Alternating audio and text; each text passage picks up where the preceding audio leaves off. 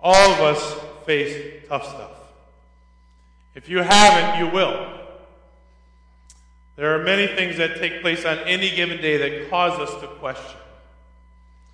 We question our strength. Anybody been there? Do I have what it takes to go on? We question our own decisions. Should have done this, should have done that, should have, could have, would have, but you can't go back and change it. We question other people's decisions. Why did they do fill in the blank? And we begin to question other people's decisions. We may even question where God is and what He's trying to do in our lives at the moment that we're going through the tough stuff. Well, today I want to talk about one of the toughest things to get through, and that's bruised relationships. It's one thing I found out over the last few years, that there are many people going through difficult circumstances behind closed doors that no one else knows about. And you begin to sense that there's some really difficult strains on relationships. Things that have bruised the relationship to the point of you wonder if the relationship's going to make it. As husbands and wives, we want strong relationships with our spouses.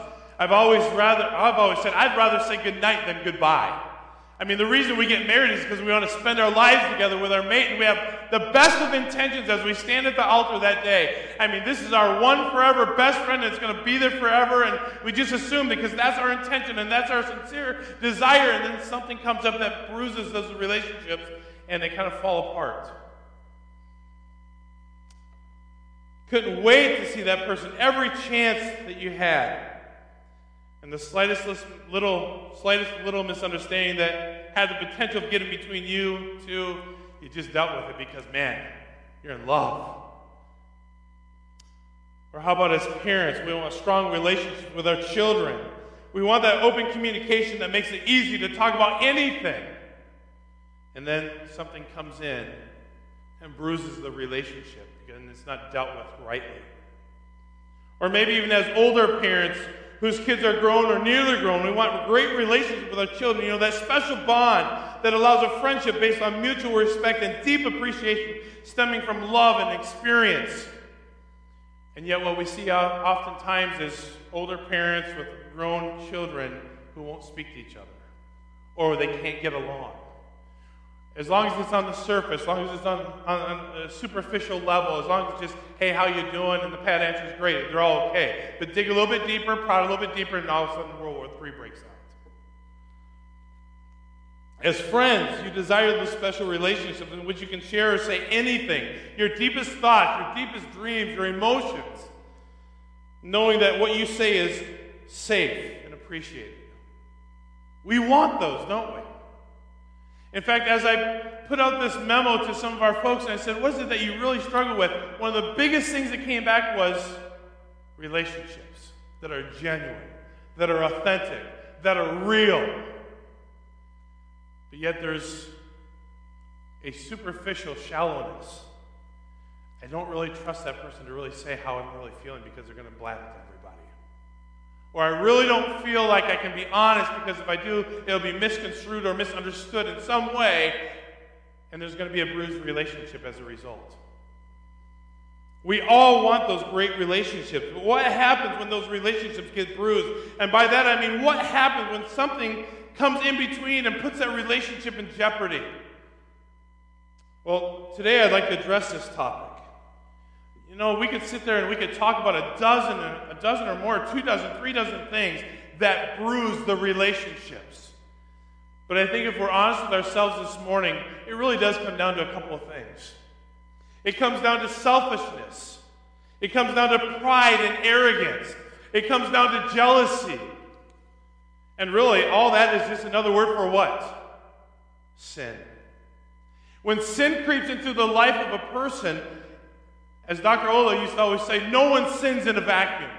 Our sin affects not only ourselves and our relationship with God, but our sin affects everybody around us. And it doesn't matter if one person's working just perfectly and the other person's in sin. When those two try to have a godly relationship, it's going to be bruised. Unless both people are living for the Lord. I can tell you in years of doing counseling in my office, and people come in and say, yeah, here's a couple, they're about ready to get divorced, and the first thing they want to do is they think the pastor's going to unload on the person who is right. But I learned a long time ago there are no innocent parties in broken relationships. And I remember sitting down and hearing this lady just go like machine gun fire on what her husband had done wrong. And as soon as she came up for air and just about ready to go through another barrage, this guy got his machine gun going in action. And she starts firing off everything she was doing wrong. Both of them professing Christians. Both of them saying that they go to church regularly. And both of them at each other's throat, ready to kill. And I just looked at the husband as the leader of the home. And I said, how's your walk with God right now? Seriously, how is it? When's the last time you spent time reading God's Word and praying and asking God to help you with what you know is wrong in this relationship? And then I looked at her and I said, how is your walk with God? Both of them hadn't read their Bibles in months. Both of them were spending no time in prayer. Both of them were only missing church, attending church sporadically. How in the world is God going to be in the middle of that relationship? See, it really does come down to, we could say it's the selfishness, the pride, and the arrogance, and the jealousy. But it really comes down to sin. And whether or not you really want to deal with sin. It doesn't matter whether it's between a spouse or a parent and a child, or whether it's through a neighbor and with another neighbor, or whatever the relationship may be. When sin is involved, there will be bruising that may have terrible consequences. I think there are a couple of biblical examples of these characteristics and how they expose, and how, when I say they, the selfishness, the pride, the arrogance, the jealousy lead to bruised relationships. So this morning, we're going to be jumping around. I hope that's okay if you can't keep up. I get it. I have been accused of going a little bit fast once in a while. So just hang on. Catch up if you can. They'll be up there on the screen. But first of all, if you would take your Bibles and turn to Luke chapter 15. It's a very, very familiar passage. We're not going to spend a lot of time here, but I want to give you the basis of the story. And I think you can see how these characteristics have come in and have bruised the relationship to make it something other than what God would have expected.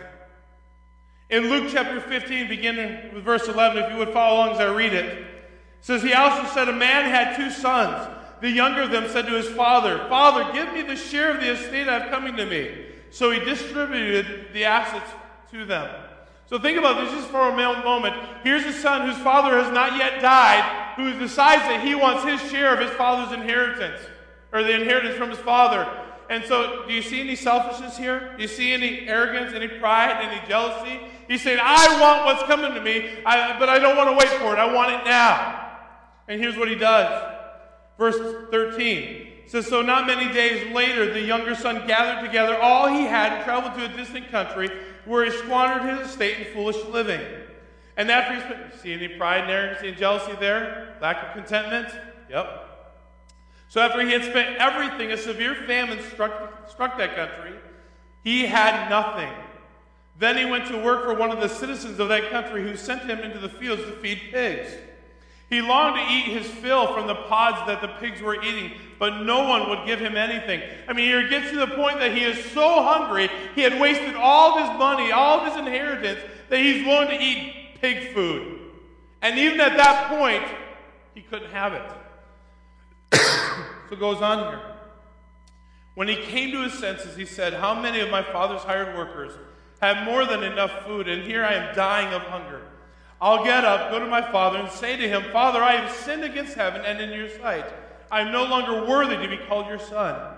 Make me like one of your hired workers. So he got up and went to his father.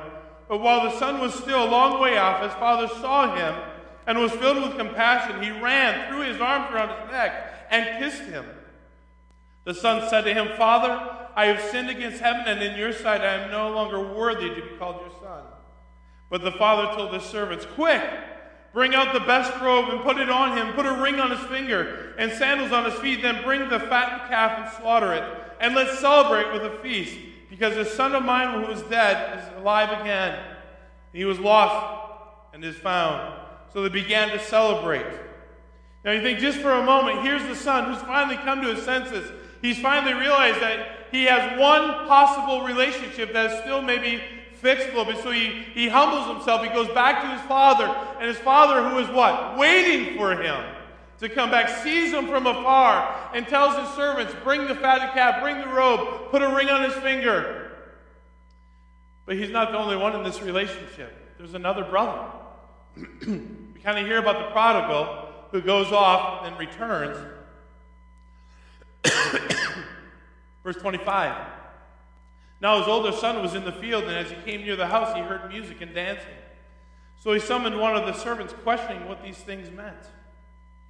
Your brother is here, he told him, and your father has slaughtered the fatted calf because he has him back safe and sound. And the older son is rejoicing, praising God that his prodigal brother has left and he's returned and he's come to his senses. No. Now his selfishness kicks in. Now his pride and arrogance sets in. And now his jealousy sets in. He became angry and did not want to go in. So his father came out and pleaded with him. But he replied to his father, look, I have been slaving many years for you, and I have never disobeyed your orders. Yet you never gave me a goat so that I could celebrate with my friends. But when this son of yours came, who's devoured your assets with prostitutes, you slaughtered the fatted calf for him. Son, he said to him, you are always welcome with me, or you are always with me, and everything I have is yours. But we had to celebrate and rejoice because this brother of yours was dead and is alive again. He was lost and is found. You see, anytime selfishness comes into a relationship, anytime pride and arrogance comes into a relationship, anytime jealousy comes into a relationship, there is opportunity for bruising to take place. And what has to happen is that we need to be humbled in those circumstances. And it doesn't matter whether it's between two spouses. Somebody has to be willing to humble themselves and come to their senses and realize that this is not honoring to God. It is not pleasing to Him. See, we all have expectations, don't we? We all have expectations of what this relationship is all about. I mean, you know what it's like. I mean, you can't wait to get married, and you can't wait to start your family, and you can't wait to spend all the time in the world with your spouse, but then reality sets in. My expectations of being able to spend every waking moment with that person is only cluttered by a thing called work. And work gets in the way of my relationship. But pretty soon, work takes the dominant role. And time with the spouse becomes less and less. And then selfishness sets in. Oh, I've got to do this, and I've got to go here, and I've got to spend time with this person. And if we're not careful, what needs to be in the relationship is pushed out. True biblical love. We all have expectations, but what happens when our expectations are not met? Bruising takes place. You see, there's another relationship example that we see in God's Word. It's found in 1 Samuel chapter 2, if you would turn there. 1 Samuel chapter 2. I'm not going to go through the whole passage, but 1 Samuel chapter 2 tells a story of a father who has two sons. Actually, he has more than that. But two sons became quite famous. Let me ask you a question just for a moment. You as a parent, when you begin to have those children, I mean, you realize that your kids are smarter than any other kids, right? I mean, they're more beautiful, they're more handsome, they're special because they're yours. Every parent in the world thinks they've got the best kids known to earth. And you know what? We all believe that. And we have expectations for them. We have expectations that our kids will grow up and be healthy. We have expectations that they're going to be productive. They're going to be people of character who will work hard and provide for their families. And they're just going to go on their merry way, and life is going to happen, and everything's going to be grand, and the rest of the story. But what happens when that doesn't happen? What happens when your expectations for your kids are dashed? What do you do then? Sometimes, as they say, you have to learn the hard way, and they have to go through some bumps and bruises, and sometimes get knocked down a little bit. But you know what I find is I can't make decisions for my kids. There comes a point when your kids are responsible for their own decisions. And they'll have to pay the price and the consequence for those choices they make. But what happens when they don't make right choices and strong choices and good choices? It weighs us down because we want to fix it. That's what we do as parents. We want to fix it, right? We want to make it all better. We want things to be different. But sometimes that's not the case. Here we got a priest, or Eli, who's got some kids here who aren't living for the Lord. In fact, if you look in verse 12, it says Eli's sons were wicked men. I mean, how many of you parents want to hear that? I mean, that's the statement of the day. You want to wake up, hey, yeah, I just want to let you know your kids are wicked. Well, thank you. Appreciate those kind words. Oh, none of us wants to hear those kinds of words about our kids. He says they were wicked men. They did not respect the Lord or the priest shared the sacrifices from the people. When anyone offered a sacrifice, the priest's servant would come with a 3-pronged meat fork, and while the meat was boiling, here, let me just break it down here. They said, skip the process. I don't want just the meat that is boiled with the fat off it. Just give me all the meat. I'll cook it myself and eat it how I want it. Wait a minute. Wait, whoa. You have to understand, the priest, that food was sacrifice. It was meant to be a sacrifice to the Lord. Skip the details. I'll do it how I want to do it. Can you imagine the brazen attitude of a couple of men who were religious, who were priests, who were selfish and arrogant and proud and jealous? And Dad was having a hard time dealing with it. Didn't want to deal with it, quite frankly. And God says, wait a minute. This ain't going to go on like this.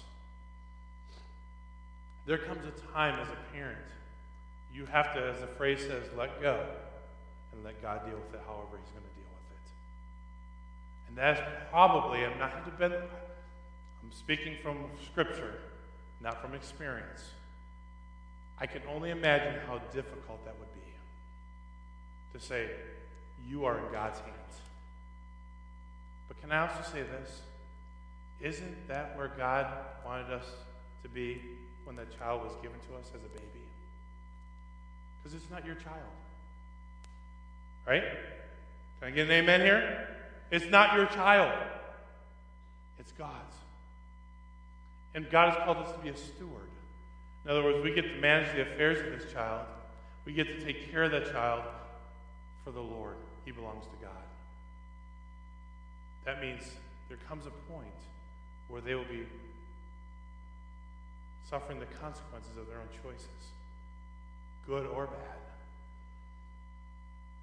I think Philippians 2, and we're going to be here just for a moment, shows us some characteristics that should be present in a right relationship to keep them from becoming bruised.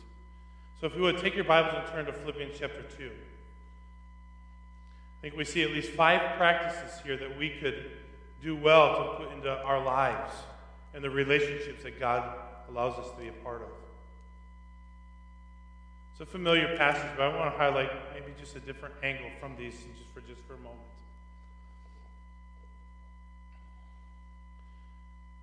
I want to read verses 1 through 8. If then there is any encouragement in Christ, if any consolation of love, if any fellowship with the Spirit, if any affection and mercy, make my joy complete by thinking the same way, having the same love, united in spirit, intent on one's purpose, do nothing out of selfish ambition or conceit. But in humility, consider others as more important than yourselves. Everyone should look out not only for his own interests, but also for the interests of others. Then we see this exemplified in Jesus Christ. Verse 5, adopt the same attitude as that of Christ Jesus, who existing in the form of God did not consider equality with God as something to be exploited. Instead, he emptied himself by assuming the form of a servant, taking on the likeness of humanity, and when he had come as a man, he humbled himself by becoming obedient to the point of death, even to death on a cross. 5 practices I think we can learn from this passage of Scripture. Number 1, practice fellowship with the Spirit with affection and mercy. You see, apart from being filled with the Spirit, we cannot make right decisions. I hope we understand that. Every day, see, we can either be filled with the flesh or filled with the Spirit. And as long as we're filled with the flesh, we're going to be selfish, right? I'm going to make everything in life revolve around what pleases me, what helps me take another step to bring more glory to myself.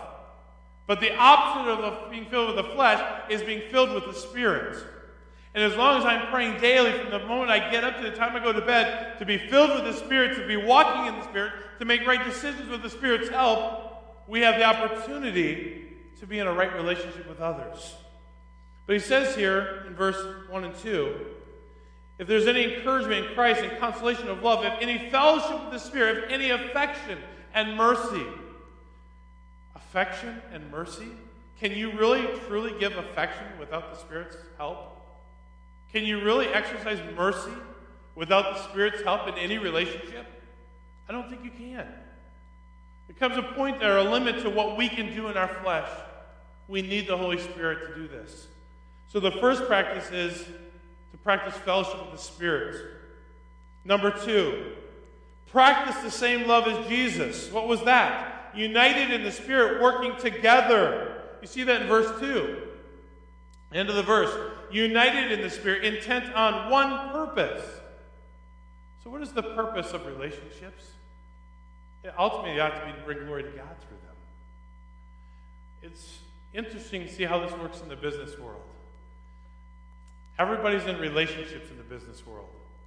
Everybody has meetings all day long. They have a meeting with this person and this salesman and that person over there. And what is the purpose of their relationships? Bring home the sale, right? Bring home the sale, network so I can get me to a different level in my position. All kinds of selfish ways in which we can manipulate relationships to get ahead in life. But what happens when two people who are walking with Jesus Christ, being filled with the Spirit, are united in the purpose of bringing glory to God? That's a relationship that will flourish. Whether or not I make the sale, whether or not I move up in my position, I'm still going to bring glory to God. And if you as a believer have that, and I as a believer have that, there's no limit to what God can do. But as soon as selfishness gets involved on one side or the other, it breaks down and bruises the relationship. Amos, chapter 3. If you can find that little book very quickly, go for it. Amos chapter 3. I'm almost there. There we go. Amos chapter 3, verse 3 says, can two walk together without agreeing to meet? We need to be agreeing together. In 2 Corinthians, let me pull over there just for a moment. 2 Corinthians chapter 6. These are also very familiar passages. Chapter 6, verses 14 and 15.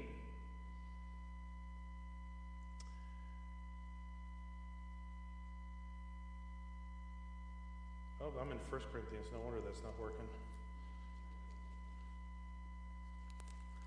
2 Corinthians. Try that again. Verses 14 and 15 says this. Don't become partners with those who do not believe. For what partnership is there between righteousness and lawlessness? And what fellowship does light have with darkness? What agreement does Christ have with Belial? Or what does the believer have in common with an unbeliever? So is it really that big a deal? Yes, it is. Try having a business where one person is walking with God and the other one is not. Chaos. There are people in this church who can tell you from that experience. It causes problems. It bruises the relationship. There are people who have married an unsaved spouse, and you know that bruises the relationship and causes discord. All kinds of circumstances where one or the other is not saved, not walking with God, and it has caused all kinds of problems and turmoil and heartache. So there needs to be, as Jesus exemplified, unity in the Spirit, working together with one purpose. Number 3, practice humility. Do nothing out of selfish ambition or conceit, verse 3 tells us. Do nothing out of selfish conceit or ambition. In Galatians chapter 6 and verse 3,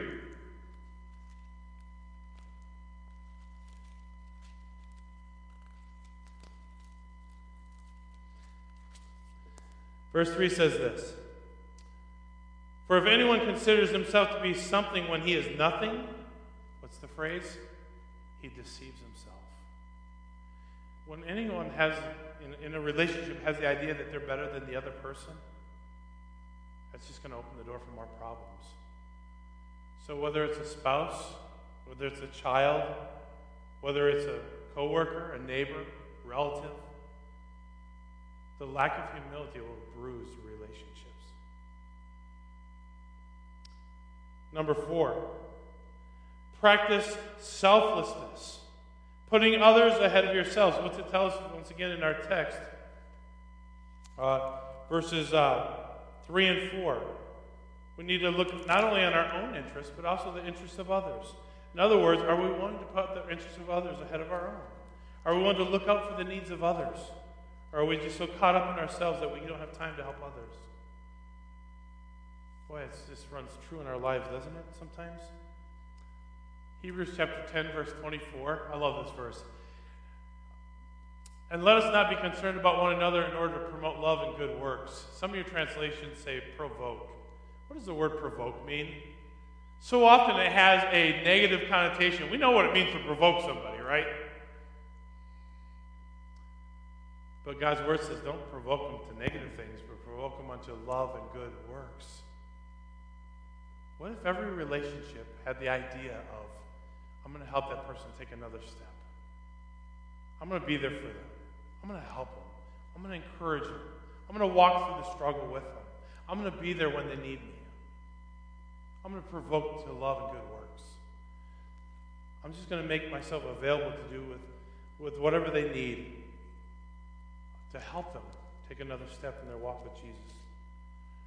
But not only that, number 5, practice having the attitude of Jesus. We see that in verse 5. It says, adopt the same attitude as that of Christ Jesus.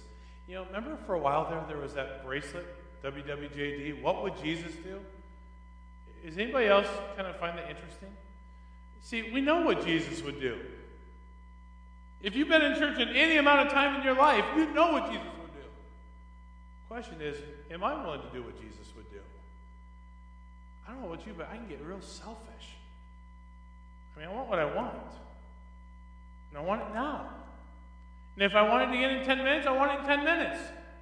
Because it's what I want. And some of you are just like me. Because we're all human, we're all fleshly, we're all sinners. Right? We can be so selfish and so filled with the flesh. And we think that everything revolves around us, or at least we think it should anyway. And he says right there in verse 1, if then there's any encouragement in Christ, if any consolation of love, what is the motivation for doing all these things? 1 John 4:19 says we love him because he what?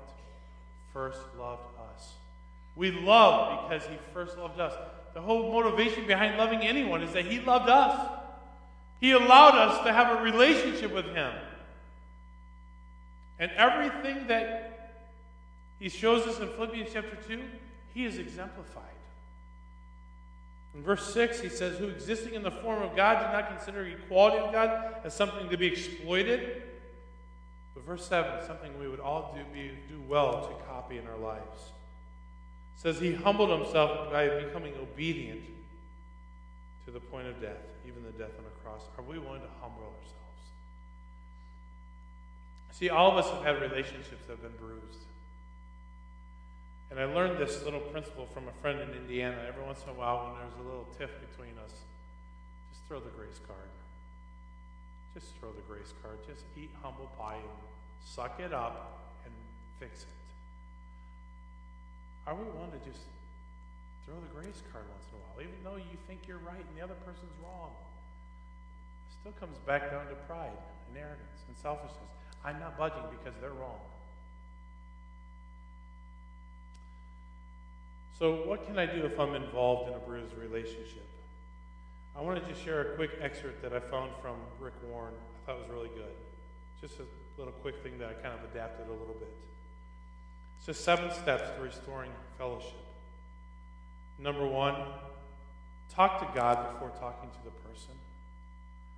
How often have we gone to tell them our mind, let them know what they're doing wrong, but we haven't even talked to God about it yet? In fact, James chapter 4,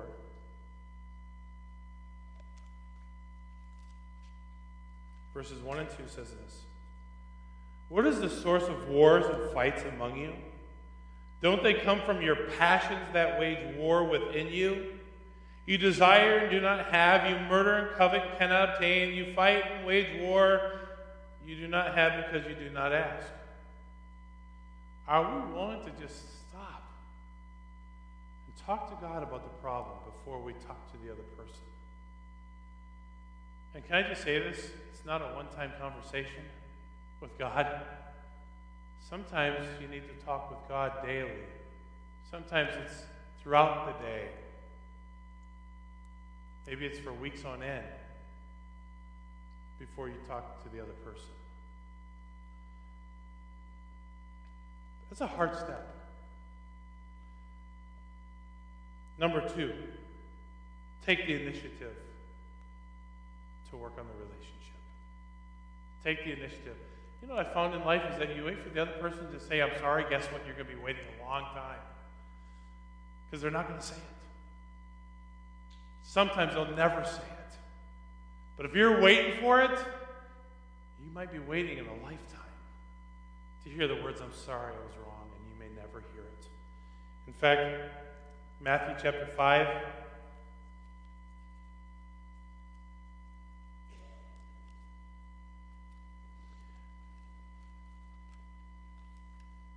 verses 23 and 24 says, Again, you have heard that it was said to our ancestors, you must not break your oath, but you must keep the oaths. Is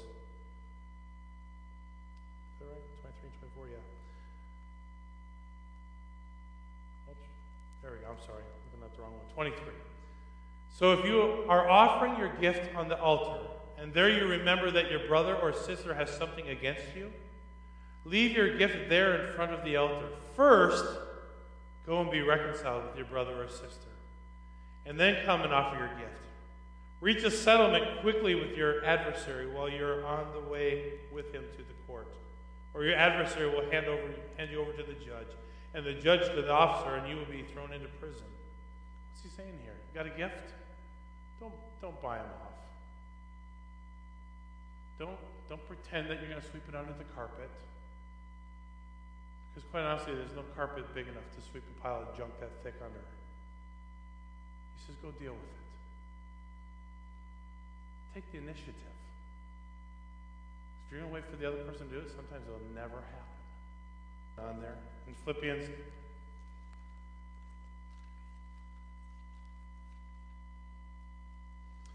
2:4 it says this, everyone should look out not only for his own interest, but also the interests of others. What is the interest that they have in this relationship? There's other verses there. Proverbs 19:11. Are we willing to take the time? It says, a person's insight gives him patience, and it's a virtue is to overlook an offense. There are some times in relationships that you have to just overlook it and understand the circumstance. And maybe we're both believers, but this person is not growing as fast as you are. Maybe this person's not spending as much time with the Lord as you are, and they're a little bit maybe not quite as mature as you are in their faith. What 1 Corinthians says, love covers a multitude of sins. Love doesn't think any evil. They didn't do it on purpose. I'm just going to give them that benefit of the doubt. They didn't do it on purpose. Maybe they did, but I'm not going to look at it that way. Because I'm responsible for my own attitude, my own actions. Romans chapter 15, verse 2.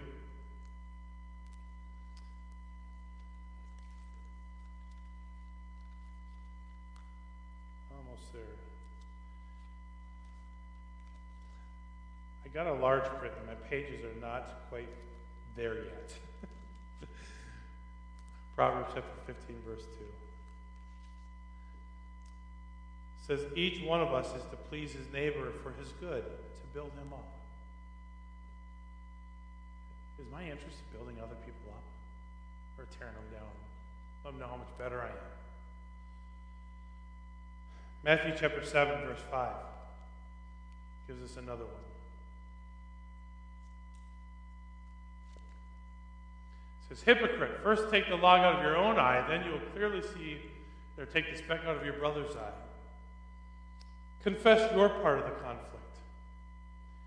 Said before, I'll say it again, there's no innocent parties. Whether it's attitude of the heart or mind, it usually takes two to tango, as the old phrase says. What's your part in this? Is it pride? I didn't do anything. You're already guilty of pride. Selfishness, arrogance. Confess your part of the conflict. Because you're responsible for you. You can't make decisions for another person. God doesn't ask you to. But you have to deal with you. Number 5, attack the problem, not the person. We've heard that before. Attack the problem, not the person. Psalm chapter 73.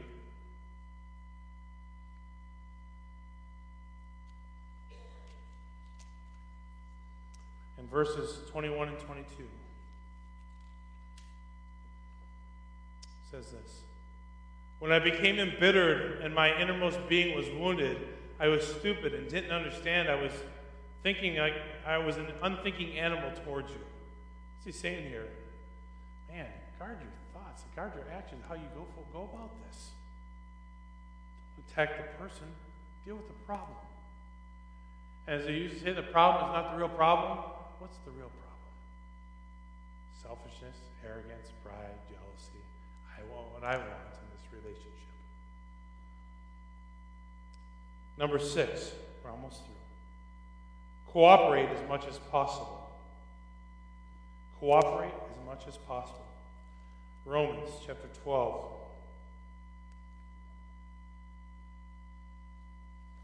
And verse 18 says this. If possible, as far as it depends on you, live at peace with everyone. If it's possible, live at peace with everyone. Cooperate as much as possible. And then one more.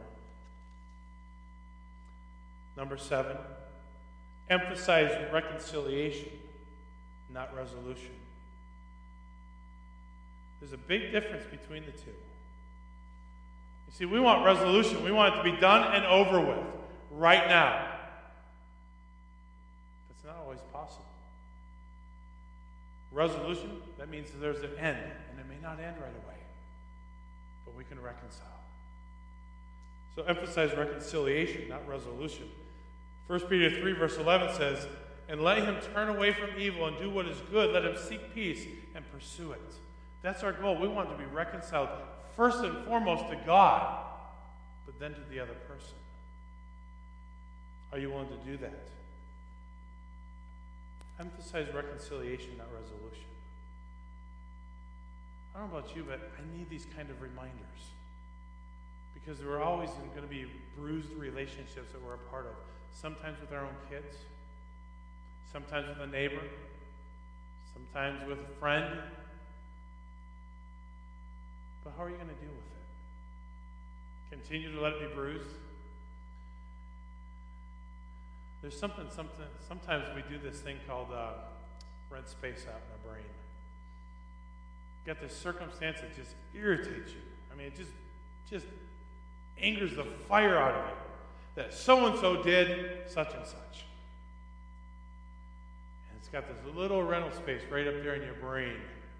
And you're paying every month to keep it right there in that rental space. How are you paying for it? By thinking on it, by dwelling on it. By letting it rob you of your joy. Quit paying rent on that. You know what I found? Is that the circumstance that usually pays the rent, the other person doesn't care. A lot of times they've moved on. You're still irritated, but they've moved on because they don't really care about reconciliation. But you're still paying rent on it because you won't let it go. What does God want you to do through all this? I think it comes back to the situation where the couple is contemplating divorce is sitting right before me. And you put yourself in one chair, and the person that you may have conflict with in a relationship in the other chair. And you have someone asking you this question. How's your walk with God?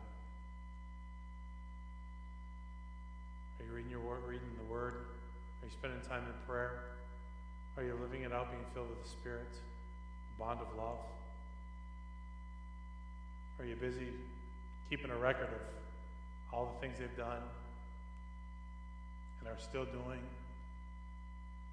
and how you just wish they would get right?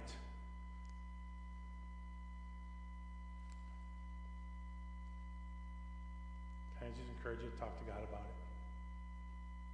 Can I encourage you to take the initiative to resolve it? Can I encourage you to sympathize with their feelings? Can I encourage you to confess your fault in the matter? Can I encourage you to attack the problem, not the person? Can I encourage you to cooperate as much as possible? And when you're done with that, can I encourage you to emphasize reconciliation, not resolution, because it may never end? I would imagine in a room this size, with this many people, some of you are currently involved in some bruised relationships. And it's not pleasing to God. And I have to continually remind myself, in those bruised relationships, I am responsible for me. I can't fix you. Trust me, I have a hard enough time fixing me. I can't fix you. They have to do that. But you will stand before God and give an account for you. But it's going to take being filled with the Spirit. It's going to take practicing the same love that Jesus gave. It's going to take practicing humility and selflessness and the attitude of Jesus in our daily living. Apart from that, nothing will change. And you continue to live with the bruises, and the bruises hurt. You know what I found in life is that bruises do eventually go away, but some bruises last longer than others. I found that when I bump my knee in the right spot, that hurts. Or as I say, when you hit your elbow on a funny bone, man, that hurts. And you find out the next day there's a little bruise. Sometimes they go away quick, but sometimes bruises last months.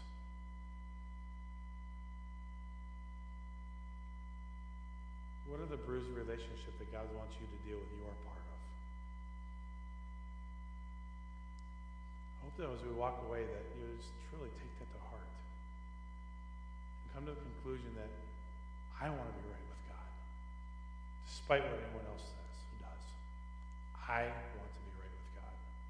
Let's pray. Dear Heavenly Father, Lord, thank you so much for your word, how it's true. There are so many examples, Lord, of what we need to do in relationships so that they can be right before you. And I ask God that you would speak to our hearts this morning. Lord, I know there are those that are hurting and they're in bruised relationships. Whether it be a spouse, whether it be a child, a son, daughter, co-worker, friend, neighbor, relative, they're currently in a bruised relationship. Relationships that have kind of gone south, so to speak. Love nothing more than to resolve it, get back to our merry way, but Lord, the reality of it is it may not be resolved immediately, but it can be reconciled. And I ask God that you would speak to hearts this morning. As heads are bowed and eyes are closed, just ask for a moment, no one be looking around. As we do every Sunday, as we hear the message of God's Word, you have an opportunity to respond to what you've heard.